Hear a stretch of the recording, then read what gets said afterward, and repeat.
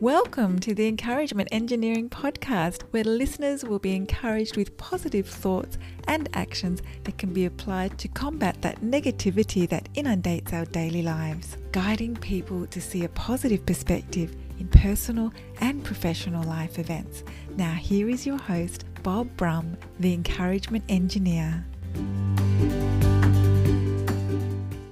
Bob Brum here, Team's Encouragement Engineer, offering you another encouraging quote from Chuck Noll. If you want to win, do the ordinary things better than anyone else does them day in and day out. Doing ordinary things does not sound exciting. However, the discipline built allows your strength and focus and determination to grow. Those skills will help you to achieve great goals and stay on track. Make sure your day includes your daily activities to keep your mind and body sharp.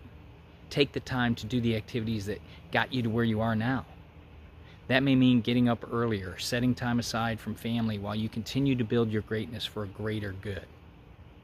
If you're part of a group, company, or organization, you'd like some help to see the value of a positive perspective and positive action, I'd love to help.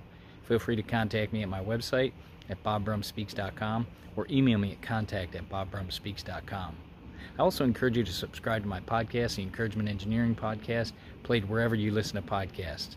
And I hope you have a great day.